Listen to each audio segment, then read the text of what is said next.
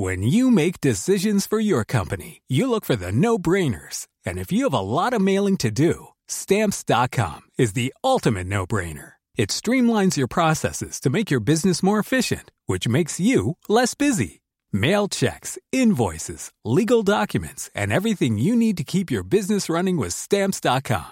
Seamlessly connect with every major marketplace and shopping cart. Schedule package pickups and see your cheapest and fastest shipping options from different carriers, with rates up to 89% off USPS and UPS rates. And with the Stamps.com mobile app, you can take care of mailing and shipping wherever you are. Make the same no-brainer decision as over 1 million other businesses with Stamps.com. Sign up with code PROGRAM for a 4-week trial, plus free postage and a free digital scale. No long-term commitments or contracts. That's Stamps.com.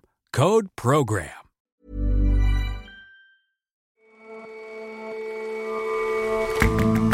Hello and welcome to The Intelligence from The Economist. I'm your host, Jason Palmer. Every weekday, we provide a fresh perspective on the events shaping your world. House prices have been going through the roof. Many people want roomier homes and have socked away the cash to buy them. But there's reason to believe that prices won't come down when the stimulus programs and supply chain problems end. And as a child, April Ashley prayed to wake up as a girl. Years later, she answered her own prayers with surgery. She danced with Elvis, she adored champagne. Then a tabloid splash ended the glamour. Our obituaries editor remembers Britain's first transgender activist. But first,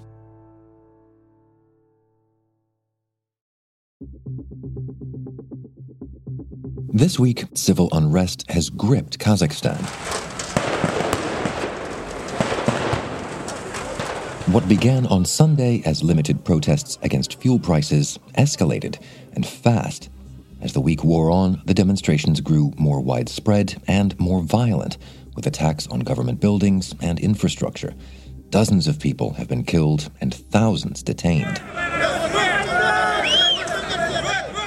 Protesters called for the entire political system to go. By Wednesday, Kazakhstan's president, Kassym-Jomart Tokayev, had sacked his cabinet and the prime minister. And he called for backup. Yesterday, forces led by Russian troops arrived to help quell the violence. Overnight, President Tokayev claimed that order had been restored. He's due to address the nation later today. But with a media blackout, it's hard to know just how ordered things are, and whether this is the end of or just a pause in an uprising. This all began when the price of fuel rocketed in Kazakhstan, and particularly in one particular region, after the government ended subsidies on a particular type of gas that is used by many people in Kazakhstan to run their cars. And that's what sparked the protests. Joanna Lillis writes about Central Asia for The Economist and is based in Almaty in Kazakhstan.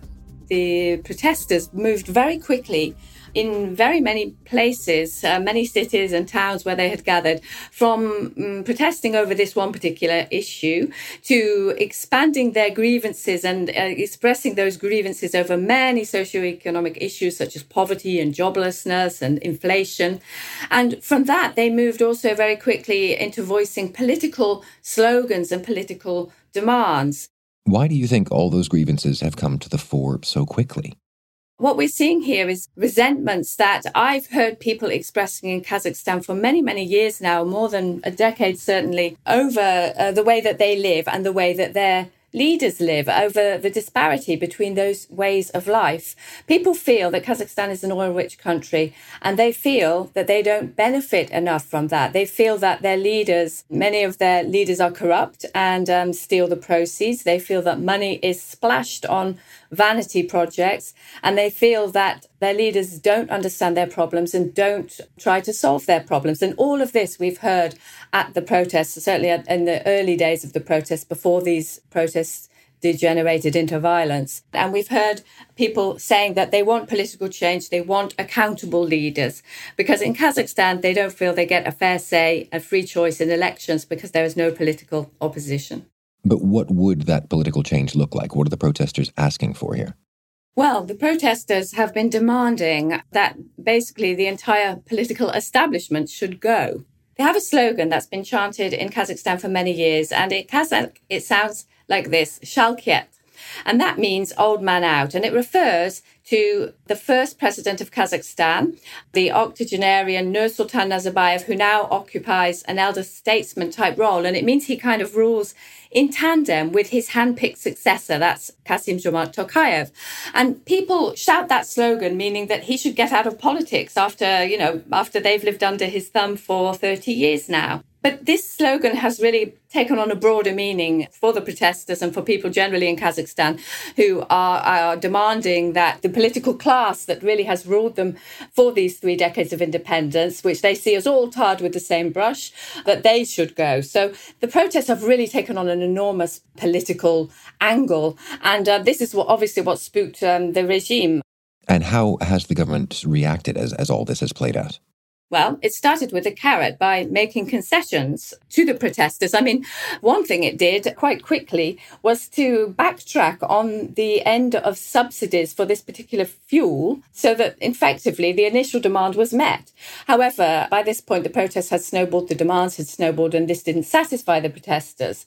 The president also fired the entire government, but this was not enough for the protesters. So at some point, the government decided to react in a much more heavy-handed fashion, and also accused the protesters of being terrorists and reacting with what the president has called an anti-terrorist operation. And the president has also invited foreign troops to come and help quell the disturbances, which is certainly a first for Kazakhstan and quite rare in the entire post-Soviet region.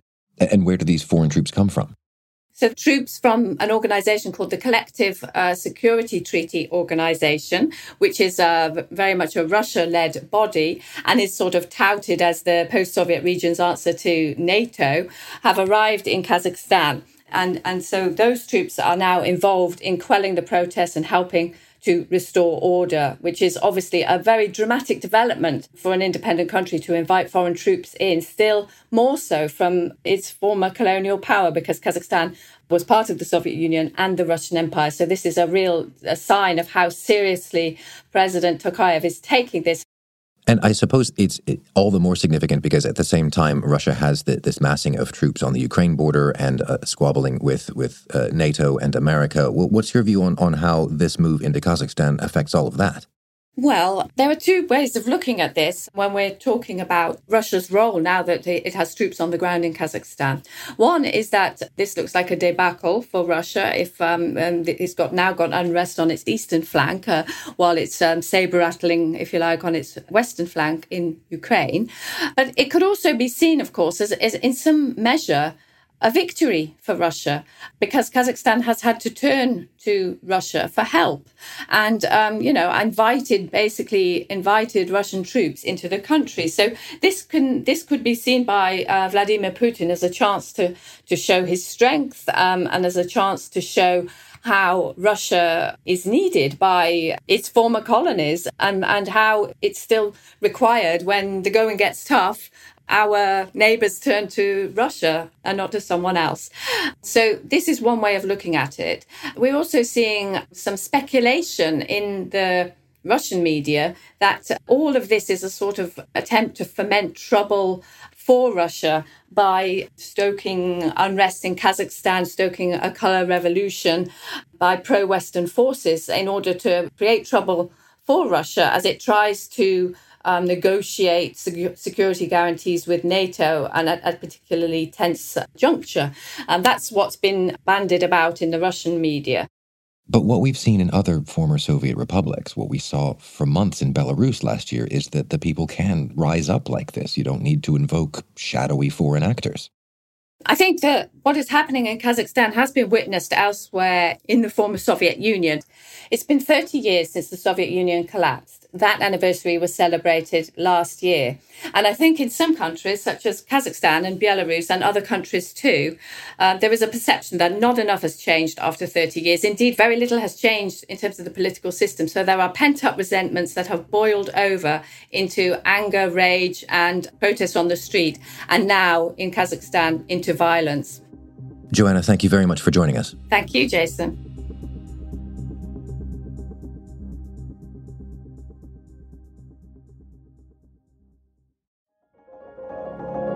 For more analysis like this from our international network of correspondents, take out a subscription to The Economist. Get a great introductory deal at economist.com/intelligence offer. The link is in the show notes.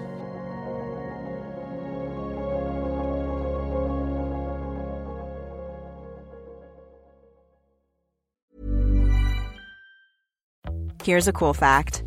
A crocodile can't stick out its tongue. Another cool fact, you can get short-term health insurance for a month or just under a year in some states. United Healthcare short-term insurance plans are designed for people who are between jobs, coming off their parents' plan, or turning a side hustle into a full-time gig. Underwritten by Golden Rule Insurance Company, they offer flexible, budget-friendly coverage with access to a nationwide network of doctors and hospitals. Get more cool facts about United Healthcare short-term plans at uh1.com. With real estate, you can't sit around and wait for the phone to ring. You have to hustle. I have a new man, I have a new ring, and I am ready to dominate the market. But the Los Angeles real estate brokers in the Netflix series Selling Sunset are a competitive bunch. Now that I'm an agent, it's like, change. This is a make or break deal. We're talking about $1 million commission here. But they're not the only ones who are hustling.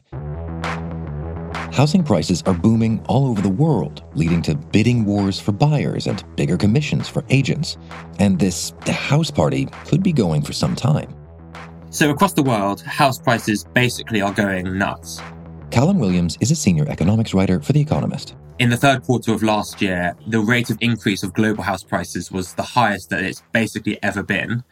Real global house prices, i.e. adjusted for inflation, are now far, far higher than they were just before the financial crisis in 2008.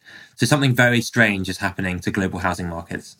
That's the sort of global aggregate, though. That must mean that some places are going more nuts than others.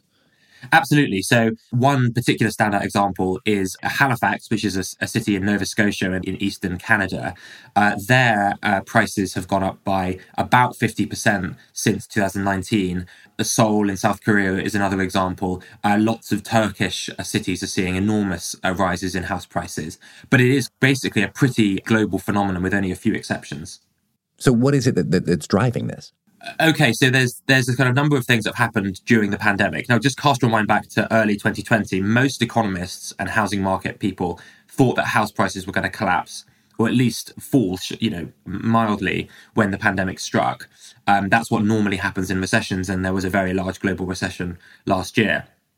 A number of factors made sure that house prices actually continued to go up. One was that people kind of had less stuff to spend on. Restaurants were closed, foreign holidays weren't possible, often retail was even closed, which meant that they were able to accumulate large savings, which many people have put towards housing. And the other kind of big thing that was going on back then was to do with interest rates, which across the world were cut pretty sharply, thus reducing the cost of borrowing.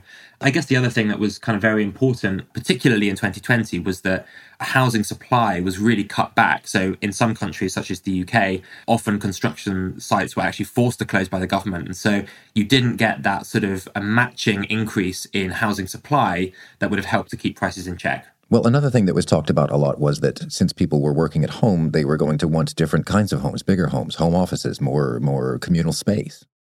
Yeah, that's totally right. Some people have called this the race for space. And there has been some research from the Bank of England on UK house prices, which suggests that that is accounting for about half of the total rise in British house prices over the past year or so.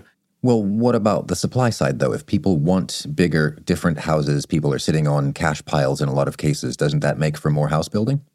So according to the textbooks, yes, it does. The problem is in almost all countries that that housing supply is what economists would call inelastic.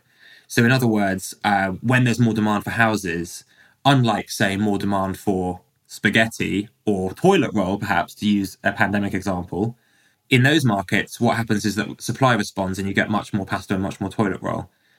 It's different with houses for various reasons. So even before the pandemic, the rich world was building roughly half as many houses per year as it was in the 1960s and 1970s, once you account for population growth.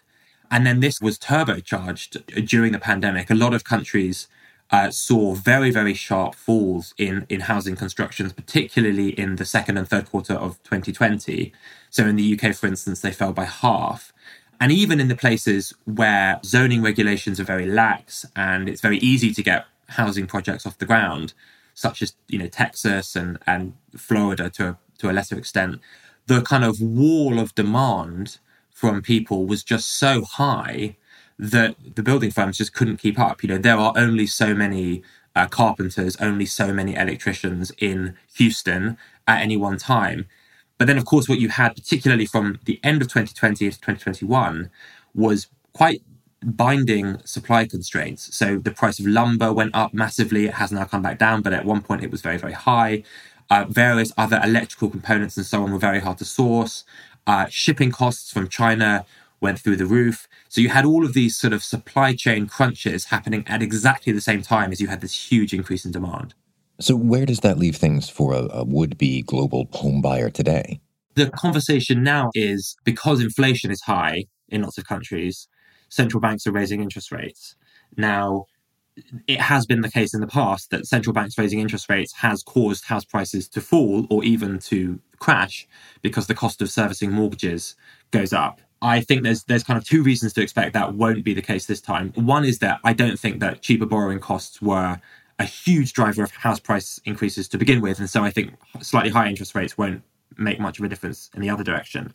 The other reason is that in many countries, people have locked in very cheap borrowing costs for many years, 10 years or more, by getting fixed rate mortgages. Fixed rate mortgages are way more popular now than they were, say, a decade ago. So the kind of sensitivity of households to increases in interest rates is much lower than it used to be.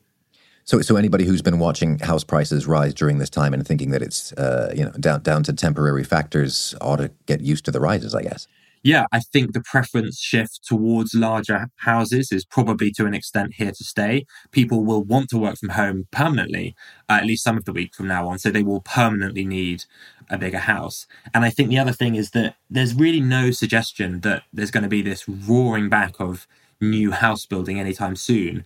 If anything, the opposite is taking place. So you're not going to get this enormous expansion of housing supply that would also help to bring house prices down. So yes, I do think that more expensive house prices are here to stay. Callum, thanks very much for joining us. Thanks, Jason.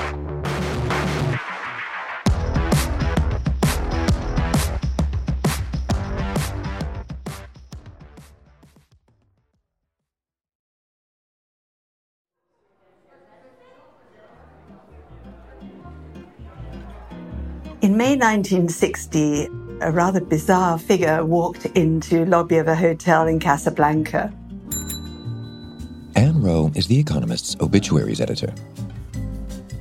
The concierge on the desk was astonished when a little bit later, after arriving, he suddenly appeared in a ravishing, shimmering Givenchy dress.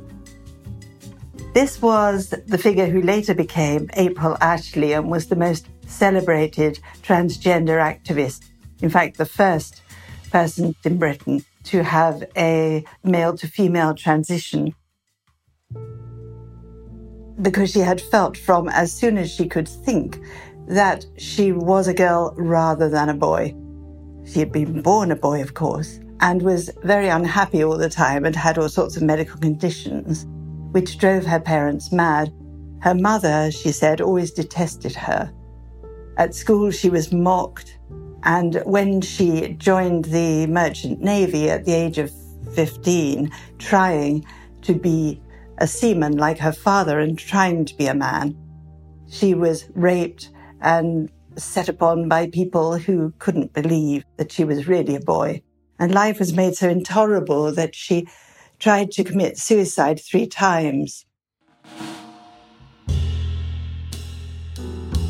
She took herself to Paris, where she became a dancer in a drag club called Le Carrousel.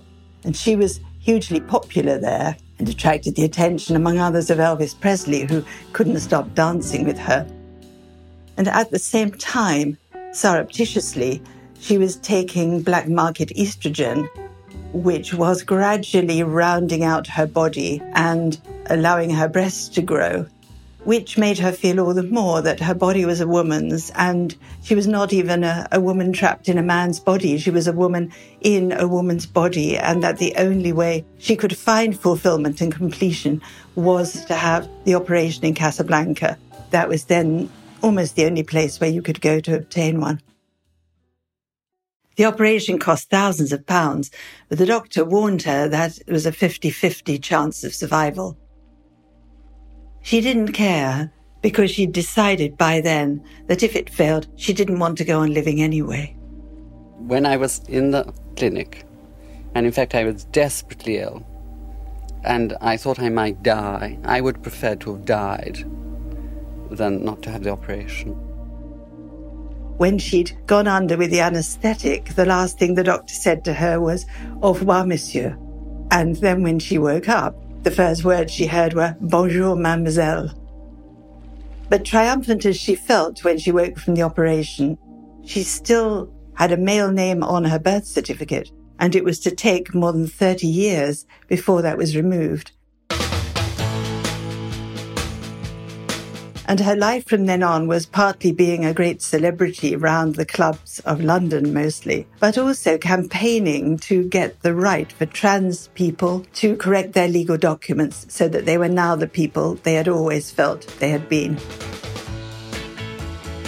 She had managed to get a fairly good career as a model. She was very beautiful, and she was photographed by David Bailey and Lord Lichfield, and she starred on the pages of Vogue. But unfortunately, there was this secret. It only took one outing of her by a friend in the Sunday People to bring everything she had worked for crashing down, and the friend she had supposed was a friend betrayed her for £5. Once the media had got hold of her story, there was nothing else to be done in her career. The outing in the Sunday People was bad enough, but the hardest part of her life came in 1970. She had married 7 years before an English cross-dressing aristocrat. Marriage was a disaster, and she left it after about a fortnight. But the divorce came up and went to the court, and in 1970 the judge gave his ruling that the marriage was null and void because April was a person of the male sex. And if you were born male, you were male in perpetuity, and this completely devastated her. She found in the end that she had to take refuge in drugs and drink. She went bankrupt, but she continued to try to help other transgender people who needed as much help as she had, who were finding it equally difficult. People started writing to her, and she answered their letters. She said she probably wrote thousands. She became a general sexual agony aunt, if you like, but especially a helper and a campaigner for trans people.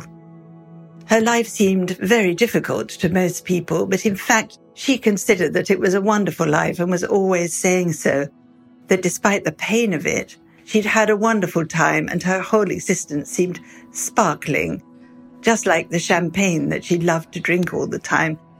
She seldom appeared without it because it was her way of toasting herself and toasting the triumphs that she had managed to have, of which the greatest was probably the passing in 2005 of the Gender Recognition Act, which she had drawn most attention to, and which meant that now on her birth certificate she had the name April Ashley.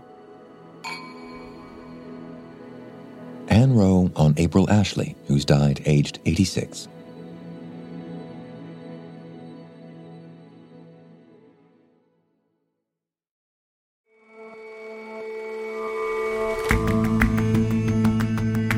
That's all for this episode of The Intelligence.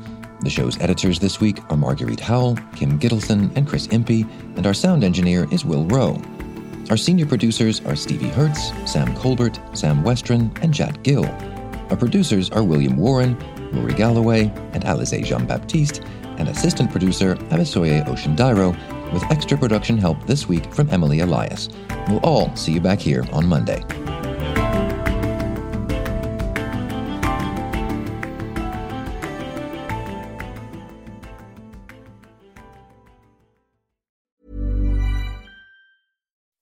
When you make decisions for your company, you look for the no-brainers. If you have a lot of mailing to do, Stamps.com is the ultimate no-brainer. Use the Stamps.com mobile app to mail everything you need to keep your business running with up to 89% off USPS and UPS. Make the same no-brainer decision as over 1 million other businesses with Stamps.com. Use code PROGRAM for a special offer. That's Stamps.com, code PROGRAM.